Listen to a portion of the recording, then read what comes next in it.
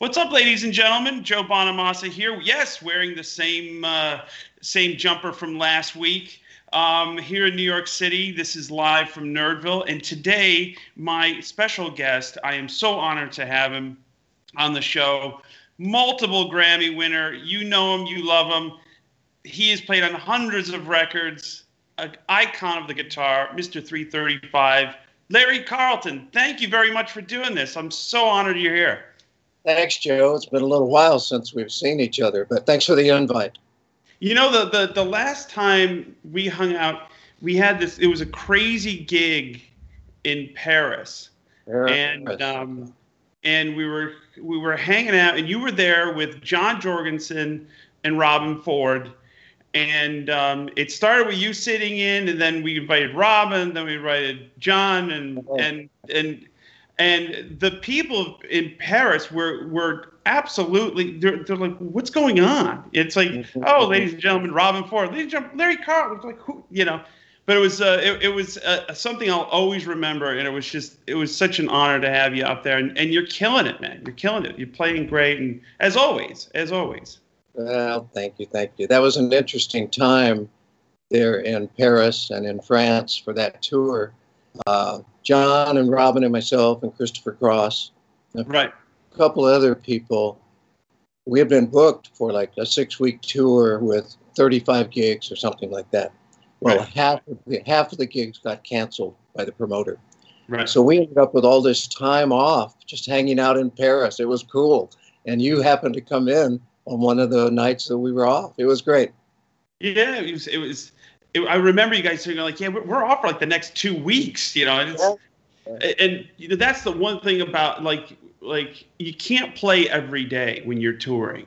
You need a day off, but sometimes those days off are just so boring. You're just like, you get to the end of the internet, you know. Do you like touring?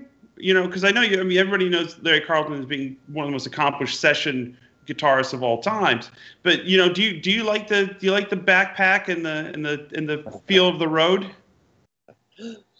I do. About maybe 10 or 12 years ago, something like that, I cut down on the touring to a more comfortable for me lifestyle. Right. Yeah, you know, I moved to out here outside of Nashville, 1996. Mm-hmm. So yeah, about 10 or 12 years ago, I cut back, and I never toured like you, hundreds of dates a year. For me, a big year was 140 dates, and I cut that down to about 80. Right. Just by choice, and I'm enjoying my lifestyle with the grandkids and that whole deal. And you were, you know, you're one of the first people that I knew that moved to Nashville from Los Angeles. And, you know, now everybody is in Nashville. You know, I have a place in, you know, and what was it about Nashville that attracted you to, you know, move from LA to, you know, to the 615 in the first place? Yeah, I knew in my 30s that someday I wanted to live a more rural lifestyle.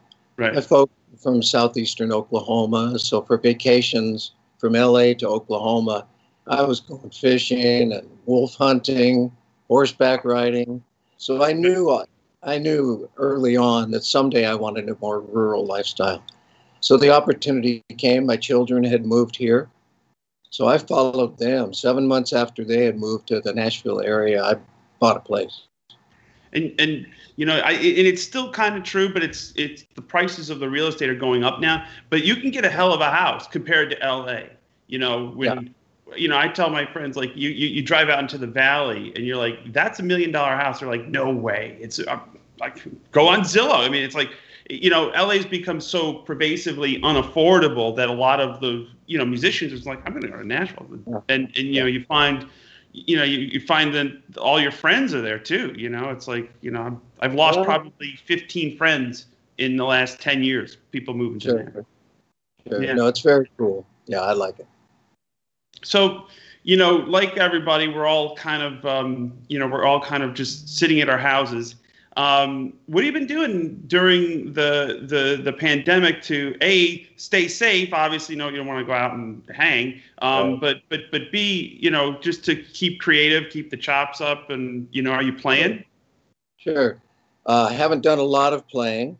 I have a unique lifestyle in that 4 generations of Carlton family, we all live together in my home. Wow. I know it just wasn't planned, but that's the way the last 10 years have worked out. So my mom moved in with me 3 years ago. She turned 98 this God Christmas. Bless her. I know. Yeah, from LA. Mm-hmm. So that's been great. And my daughter and her family with 3 kids, we all got together and decided to live here at my lake house. So when you say, what have I been doing? I have family to hang out with. We're fortunate. We live right here on a lake, so we can go fishing. It's been okay. As far as music, there's just been a couple of projects that I've overdubbed on, a couple of videos I've done for Japan, right? Promotion for them. Other than that, like you, no live gigs. So I've been kind of taking it easy, tell you the truth. Yeah, at first it was a real shock to my system being home and with no gigs, and then I kind of liked it. I kind of was like, yeah, that's all right. This is, I'm a little bored, but yeah. Nice. You said something. One of my favorite moments. I was, watching a bunch of your videos today, and you played Eric Clapton's Crossroads Festival that 10 or 12 years ago. Yes. Yeah, and you came out and you had this great line.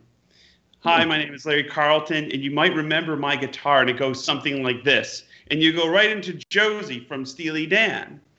And it was such a, something you sing in front of a crowd, and, and I was thinking about it going, if that doesn't just personify Larry Carlton to me as a guitarist and a musician, because I've heard hundreds of records that you've played on and didn't know it. You know what I mean? Because you were such a first call session guy, and you were so, diverse in your style, and obviously everybody knows the Kid Charlemagne and the Steely Dan stuff and the stuff you're really famous for. But it's like Bobby Bland. You played on Dreamer. Ain't No Love in the Heart of the City. That's you. Right. Do you ever listen to the radio, just driving in your car, and you go, that's a pretty good guitar part, and then you realize that you played it? Well, not exactly like that, but sometimes I'll be shopping at the grocery store, maybe with my daughter, Katie, and something will come over the speakers. It's been a long time now, since the 70s and 80s, Right. And every once in a while, one will come on that neither one of us have thought about in a long time. And I'll go, a session I did that all of a sudden is being played. Who got you in the door? Because a lot of great session players, that have had great careers. Yourself, Dean Parks, Luke Thurr, the Ritenour.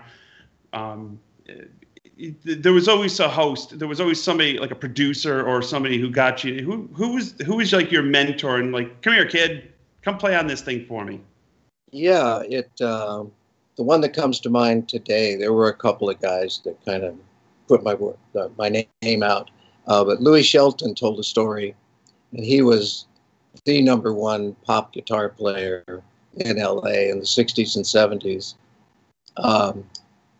When I was about 20 years old, I was playing an after-hours club, and by chance, these 2 guys came in. It was Louis Shelton and Dash Crofts. Right. And they heard me play, and Louis remembered me from that night. And so he told his story. He was on a David Cassidy and the Partridge Family session, right, with Tommy Tedesco and Howard Roberts, something like that. Yeah.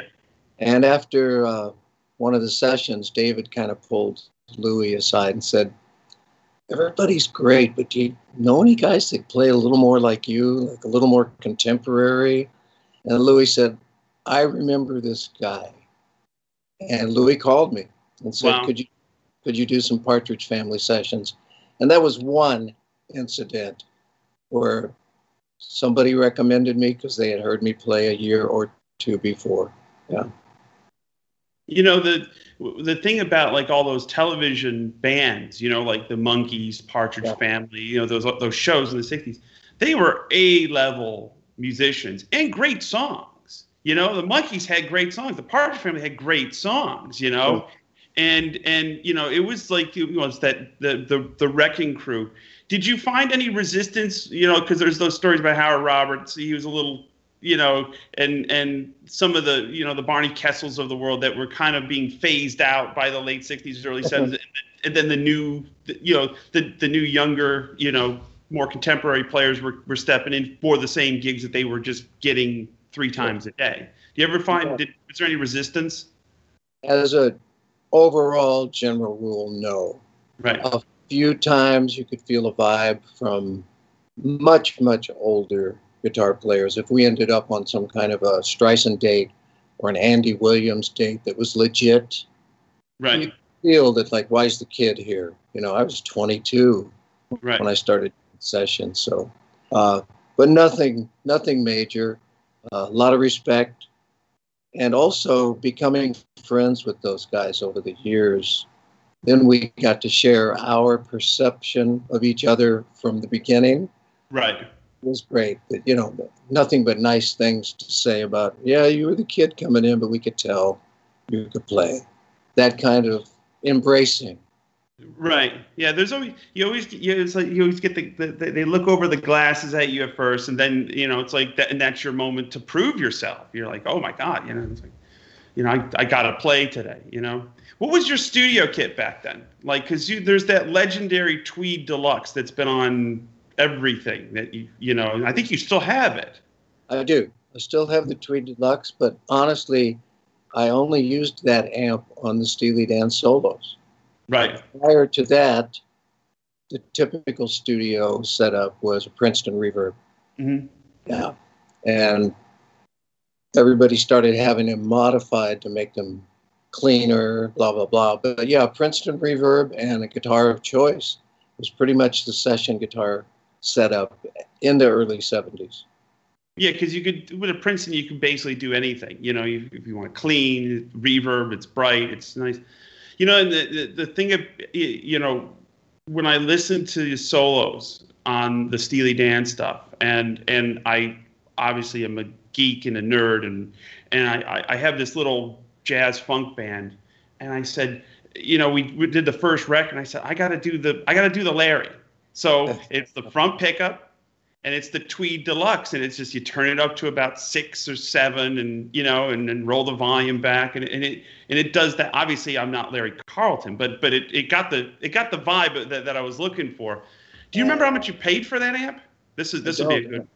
And I don't even remember why I bought it or where I bought it. And it sat in my home for many years, and I don't even remember, Joe, why I took it to the Steely Dan overdubs. It's just a fluke, you know. It's like, no, I'm going to take this one too. How many takes would they make you do? Because there's those legendary stories about like it takes 6 weeks to find a chair that you're comfortable with in those sessions, you know. I wouldn't remember this except Donald or Walter over the years have told me, but Walter told me that the night we were doing Kid Charlemagne, when I got to the studio, he suggested, now this is Walter telling me, I didn't remember it. Right. He suggested maybe I play a Strat. Gotcha. So I pulled out a Strat, and we plugged in, got a little sound, and played some stuff. And he said after a couple of run-throughs, he said, nah, go back to your guitar. Right. And then they reminded me that Kid Charlemagne was 2 takes. Wow. Yeah, put together. Right. Through here. No, pick it up. Let's finish it. Right. I've reflected, obviously, over the years about those solos, Kid Charlemagne, Don't Take Me Alive. The planets aligned, man. Mm-hmm. Right player on the right song on the right night. Right. And then you can't plan those things, you know. It just worked, and I'm humbled and thankful that I was there to do it. Well, that's what makes classic music is there are so many great guitar solos on average songs.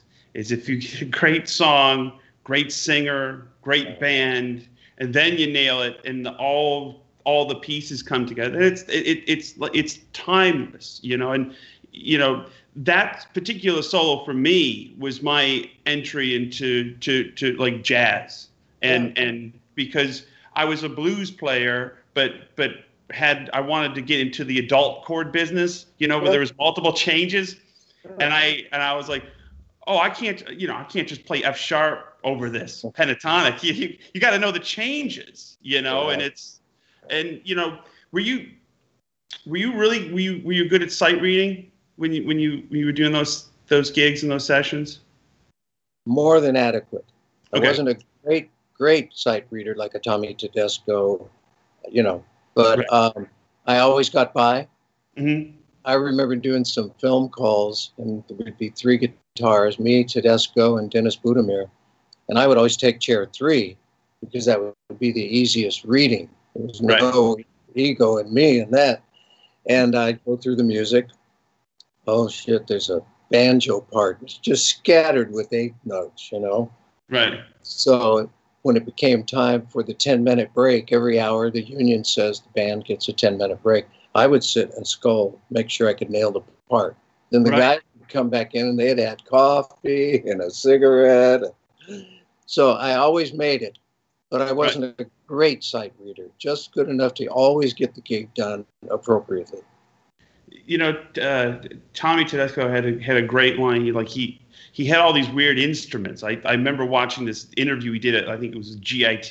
He's like, I had a bouzouki, I had a jarras, I had a sitar. And he goes, I just tune him like a guitar. And then if the producer asked me to, he would, what was he like? Because, he was from upstate New York. He was from Buffalo. And just, I never met him, but he had that upstate New York Italian character that it just was endearing to me. And then just, and then to be that good, and to, people still talk about like his contributions and to just popular music. What was he like to work with? Was he as advertised? Oh, he was fun because he was Italian, right? Fun, right, and so accomplished that every session he was just relaxed, and he loved to tease everybody. So he would always, if I was on a date with Tommy and it was a reading date, of course, he'd take chair 1, I like whatever, and maybe the producer would say, okay, guys, in a minute, let's do a take. And Tommy would say, I bet you $100 you can't make it all the way through without making a mistake. Because I was the kid. Right. He enjoyed putting that kind of pressure in a fun way, or let's switch parts and see who makes a mistake. That kind of fun. So, he was a joy. And one other incident that comes to mind, after I was established, a couple of years in, Tommy had a dinner at his house. Mm-hmm. So he invited me and my wife, Joe Pass, John Paisano. Who else? Dennis might have been there. Anyway, there were 4 for sure guitar players, plus Tommy. And then he had an Italian dinner for everyone. Right. I'm probably 23 years old. My heroes are all sitting here, and I happen to get to be one of the guys. Right. So it's an Italian dinner. So it's going to be at least 5 courses.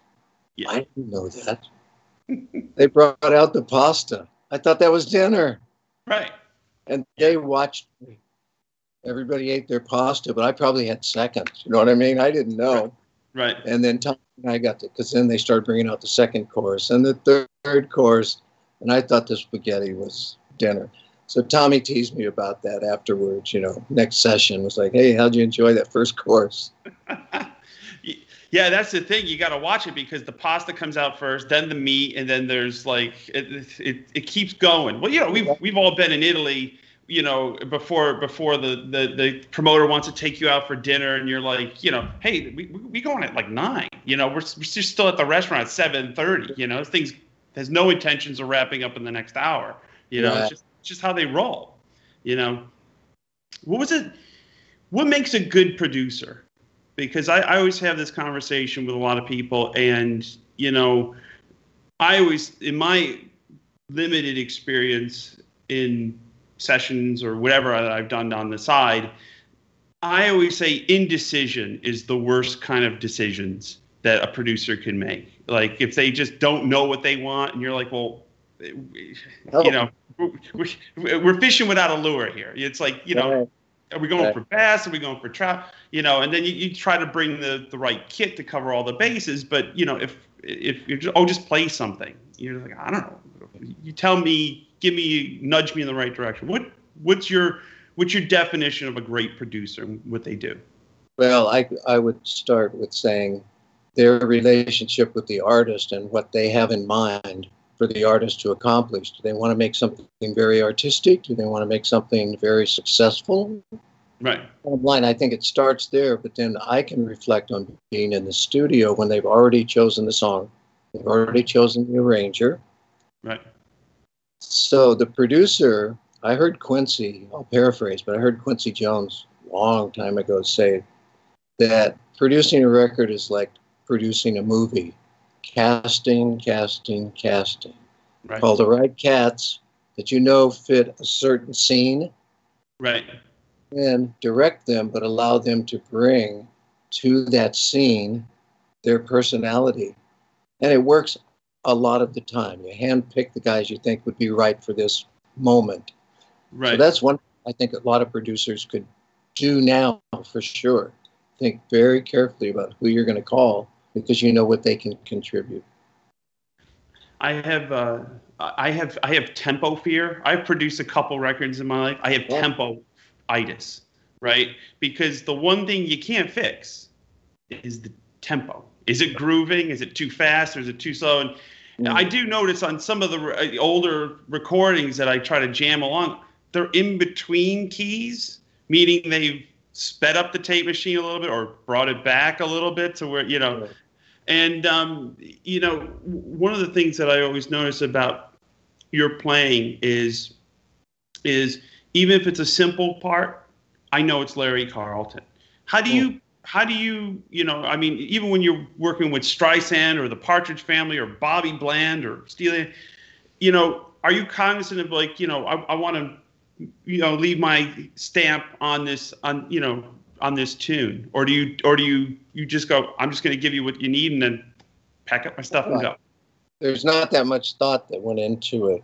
I was there to give them the guitar part, and that's just the way I play it. It was never about me trying to make a statement so somebody will notice that's me.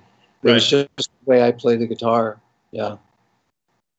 Yeah, and you know, like going back to "Ain't No Love in the Heart of the Sea," your part is almost as loud as the lead vocal. You know, your rhythm. I think that's me and Dean. It's you and Dean. Yeah, yeah. It's you and Dean part, and I'm playing the rhythm part. I think. Right, you're playing like you're playing the slidey chords, and you listen to the mix. You're like, my God, whoever mixed that record loved that part because there's Bobby's vocal, your rhythm guitar is just tucked right underneath, and then the rest of you know, Dean's kind of buried and panned to one side, and it's you know, it's to me, you know, it to me glues the whole song together, you know, because it creates the groove. Cool. Speaking of the blues, I have to ask you about the trip to Kinshasa, Zaire '74 with the Crusaders, or originally called the Jazz Crusaders, but they were Crusaders at that point.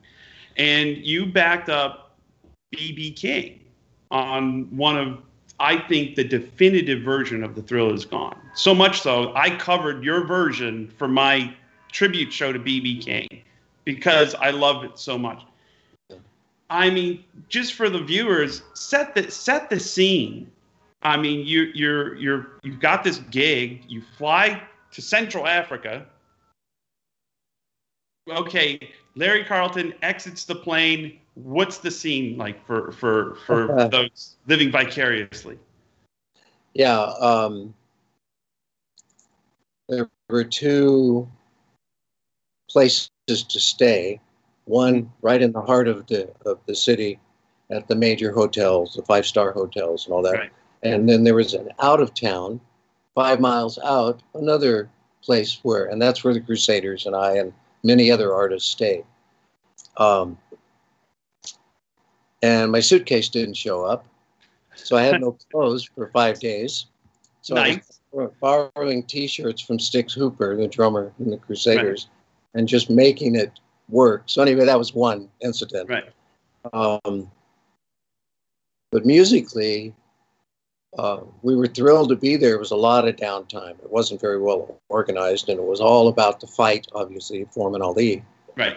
And yeah, just one afternoon, somehow somebody said, BB needs a rhythm guitar player. They'd like you to do it. I said, sure, because the Crusaders, I don't know if we had already performed, probably. Right. Probably. So it was just one of those casual things that I was there. They needed a rhythm guitar player, and they asked me to do it. It was a thrill for me. Oh, yeah. I mean, and, you know, I watched that film of BB, you know, and he's in 74, he could do no wrong. He was on fire. He was a pop star at that point. I mean, the Bill Szymczyk produced Thrill Is Gone was a huge hit. He was up there with James Brown. He was one of the premier black pop stars at the time. Right. And he knew it, you know, because he's doing the shtick. He had the fall, it's the Sweet 16 where he'd fall down to one knee and stuff like that. And it took me a couple of passes to watching this concert, and I go, my God, I know that's Larry Carlton there, you know. And did you rehearse with him, or was it just here's the music, we'll see on the other side? Probably a run through in the afternoon before the show. Yeah. Right. Now, another thing I do remember enjoying so much about BB, that performance, he was playing through an Ampeg VT22, and his tone, I loved. I remember that. I never forgot that. I came home and thought, I'm on one of those amps. Yeah, I enjoyed him having a little more grease on it, you know? Yeah, you know, BB's tone, when I was a kid and I first met him, he liked my twin because it was healthy and it would overdrive. So he'd plug it in, you know, because the band never carried backline. It was we were the opening act. We used our drums, everything. He loved my twin, and I always used to love those gigs because he would embrace the feedback, you know. Because some nights it would just be the twin was lame or whatever, and it just was like plunk, plunk, plunk, plunk, and still him, but it wasn't the, you know. Speaking of amps, you're known as a Dumble guy, and you're using Bluto tones now, which are great amps as well. How did you meet Howard or Alexander, whatever he wants to be called? But you know, yeah, did you hear about the amps, or did he find you going, hey, check this out? Yeah, prior to meeting Alexander Dumble, I was playing boogies live. Right. I had been on tour with the Crusaders around 74, late 73, and we did a show in San Diego. And at soundcheck, a local music store guy came to soundcheck and said, hey, I got this new amp. You might want to try it. And it was one of the first boogies. Right. So I bought it on the spot, paid $750 for it, and bought it and used it for a long time. Jumping ahead, I heard about Dumble, but I'd also heard about his reputation of not being so reliable. Right. And that his amps could only be worked on by him. Mm-hmm. So I didn't want to get in that boat. Right. So time went by, and I remember getting a call one evening from someone. I'm sorry, I don't remember. And they said, Dumble's over at someplace in the valley. Right. And they sure would like it if you'd come over and check out one of his amps. Right. My cousin Steve, who was my assistant engineer at the time, we went there. Right. And there was this guitar player playing through one of Dumble's amps that I had never heard of or met. One of your heroes, as a matter of fact. Right. It was Eric. Right. Eric Johnson. Right. Yeah. It was Eric. Yeah. So we met that night and shared some experiences and played through a Dumble. And I loved it. I really did. thought, this is great. But I was honest with Alexander Dumble. Afterward, I said, man, here's what I've heard. I can't get in that boat, but I would love to play your amp, but I just can't. He said, if you buy the amp and love it, I guarantee you, I will always take care of you. And he did. I could be in Japan and have the amp go down and ship it back, and he'd have it back in 5 days. Wow. He took great care of me at that time. Right. So it worked out, and I enjoyed playing that amp for a long time. The amp went down one evening, getting to Bludotone. Right. At sound check in Colorado, and just by chance, he was there, the Bludotone guy. Brandon, yeah. Brandon, he said, I can fix that for you, and I can duplicate it if you ever want it. Right. And he fixed it backstage before the show. Right. So that was the Bludotone connection, and it got me out of the Dumble situation, which my amps were getting tired. Yeah. Yeah, the Dumbles were getting tired. So Bludotone relationship started. You know, that's the thing, because, you know, you kind of like, you know, play a certain type of amp, and, you know, I have 3 Dumbles, and I have one guy, Brandon, sometimes works on them. I have one guy gets under the goop, and, you know, and this is all geek talk, ladies and gentlemen. Don't never talk about this stuff on a first date. You'll never get a second one. Anyway, but the thing is, I find if I plug into your rig, unfortunately, I sound like Joe Bonamassa. And if you plug into my rig, you sound like the legendary Larry Carlton.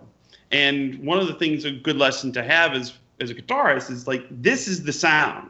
What you plug into is the toolkit that helps you get there, you know. And I would assume as soon as you plugged into the Bludotone, you're like, yeah, I sound like Larry Carlton, you know? Yeah, it sounds like home. Feels like home. And it's funny that you mentioned it's the player, the amp. 2 of our heroes, Luke and Robin.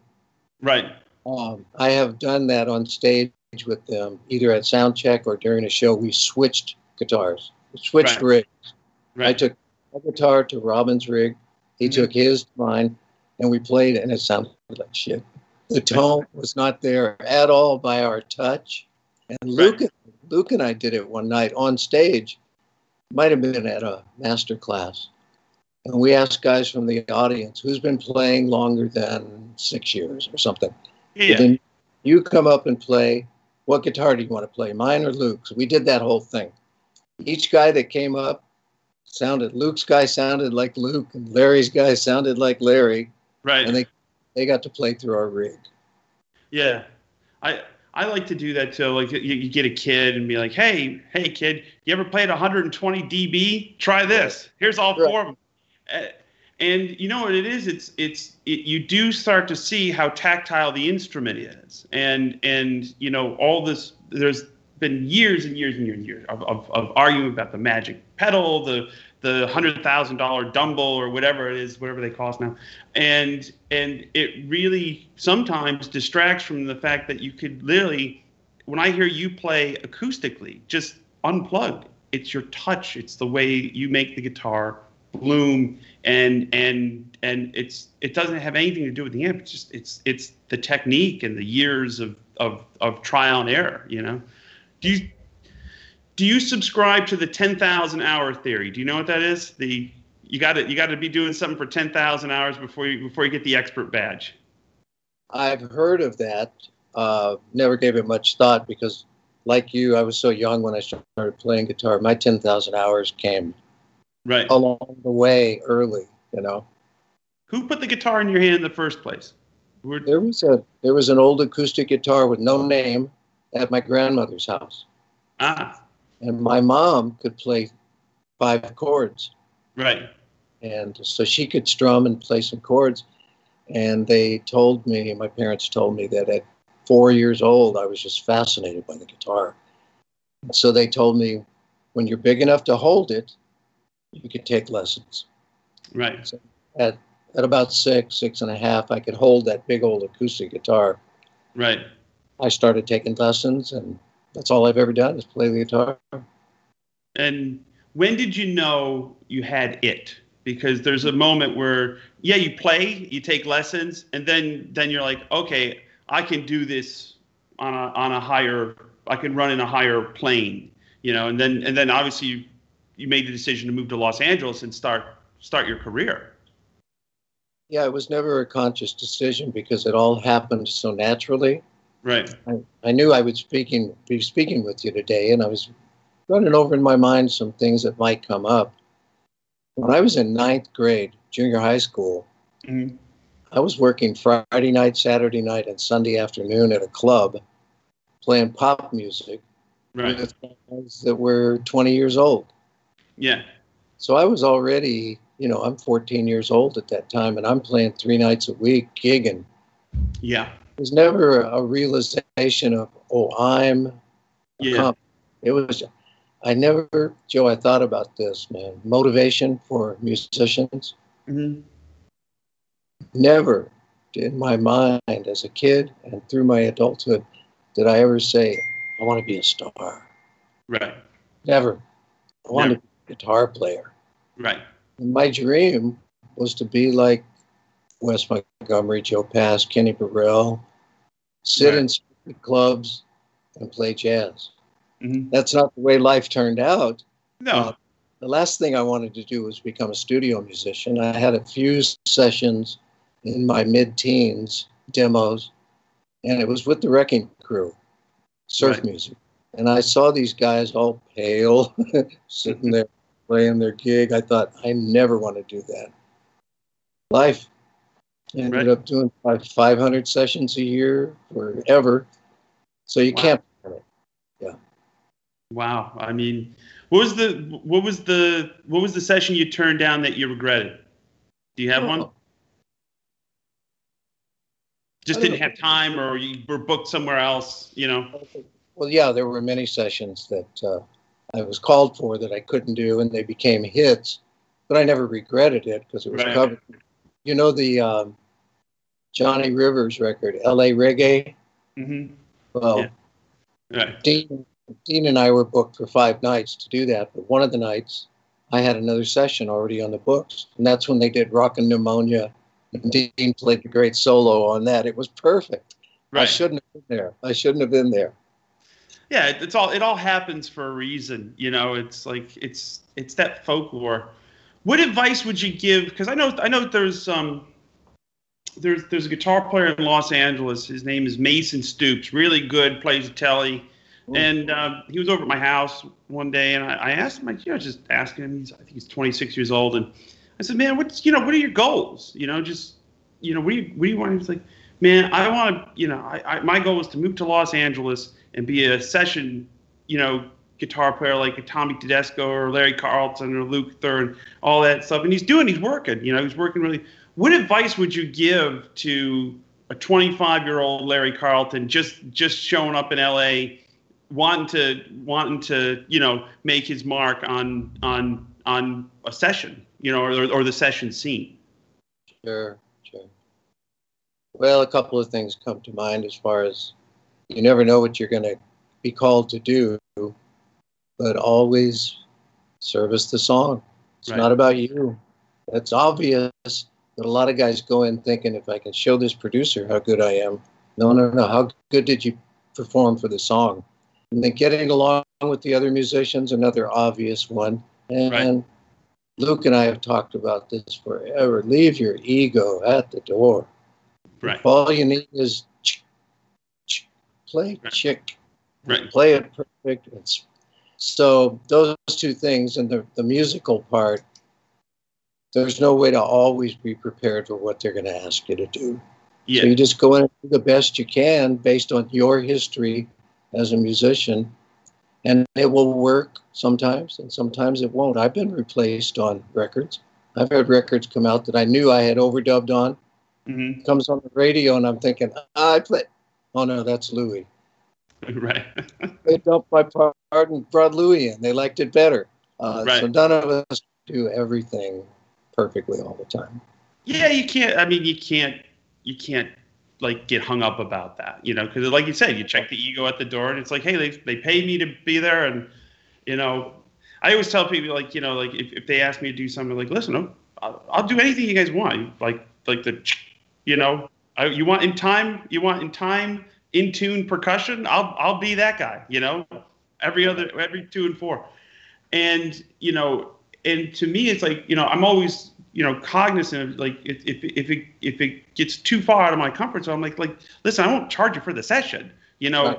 I may not be the right guy for this if we're there's just certain I'm a blues guitar player, and that's a real good thing for people to hear. It's like not for somebody so accomplished as yourself that you weren't for everything. You could play everything, but then there's producers who are like, no, bring so and so and fine. Right. I'm not feeling the guitar part, man. Let's try, and they move on. It's not personal. Right. Yeah. In fact, just before we started, you and I were just hanging out for a minute. I told you I hadn't played the guitar for 4 months. Right. Starting in April. Well, there's a project going on that I've been asked to overdub some solos on here at my studio. Right. And I finally got around to doing 3 takes for the guy. But for the first time in my career, because I hadn't played much at all this year, when I sent it to him, I said, man, if for any reason you don't think you can't make this happen, I've been real scattered. My chops are not what I always like them to be. I hope it works, but if it doesn't, feel free, buddy, just to say it didn't work this time.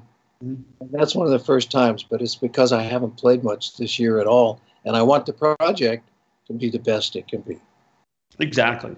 Again, last but not least, I have to ask you, because as a vintage guitar nerd, if you listen to the internet, they will say 335s from 1965 back to 58 with the wide neck. Those are the ones you want. And then anything from like 1966 to the early 70s, that they got the narrower neck, and no, you don't want those. And I always, my reply, I go, you know what? Good enough for Larry Carlton, good enough for me. And your guitar, the iconic, it's like Cherry Sunburst 335, is, I believe, it's 1969. Correct. And you have moved the earth with that guitar. And do you prefer the skinnier, the narrower nut, just in general? I do, because I'm a chord guy. Right. And when I audition a guitar, if somebody says, here, check this out, tell me what you think, there's a certain B flat 13th chord starting on the 6th fret. And if I can't make that chord on that guitar, then that neck's not appropriate for me. Right. Certain voicings that on the big neck guitars I wouldn't be able to perform.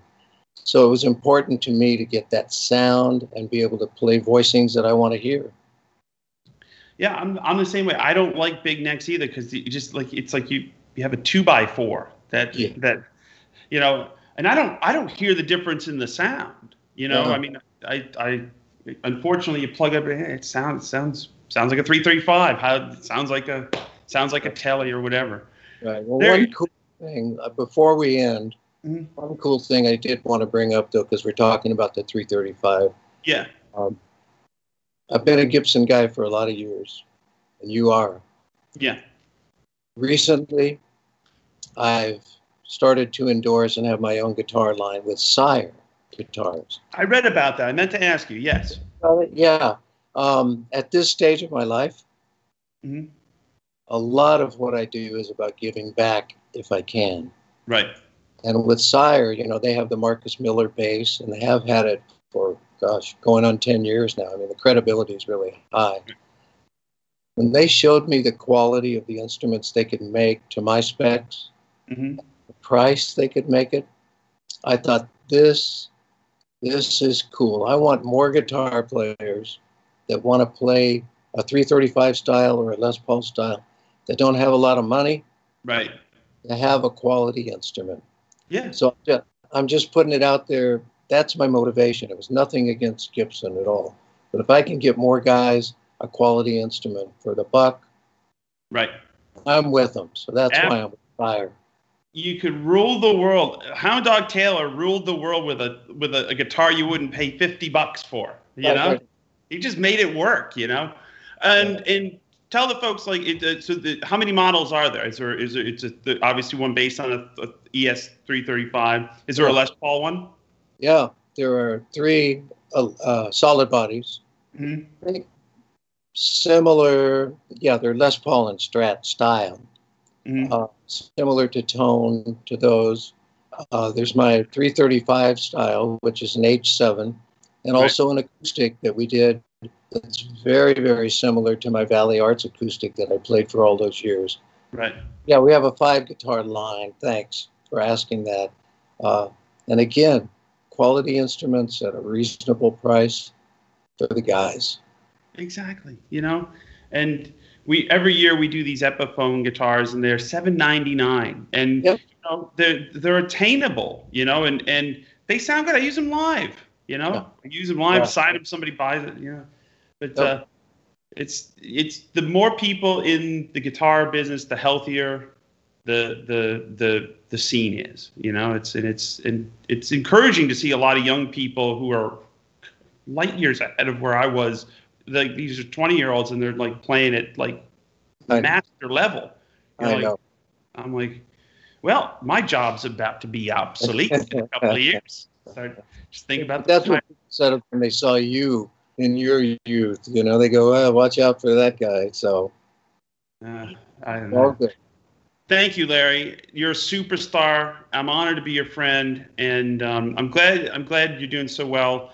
And when all of this is over, we got to jam and play something. We got to dust off the cobwebs and play. You know. I need it, and I'd love it. Thank you. Absolutely. Ladies and gentlemen, the one, the only, the iconic Larry Carlton. Thank you very much. This has been live from Nerdville, from New York City, New York.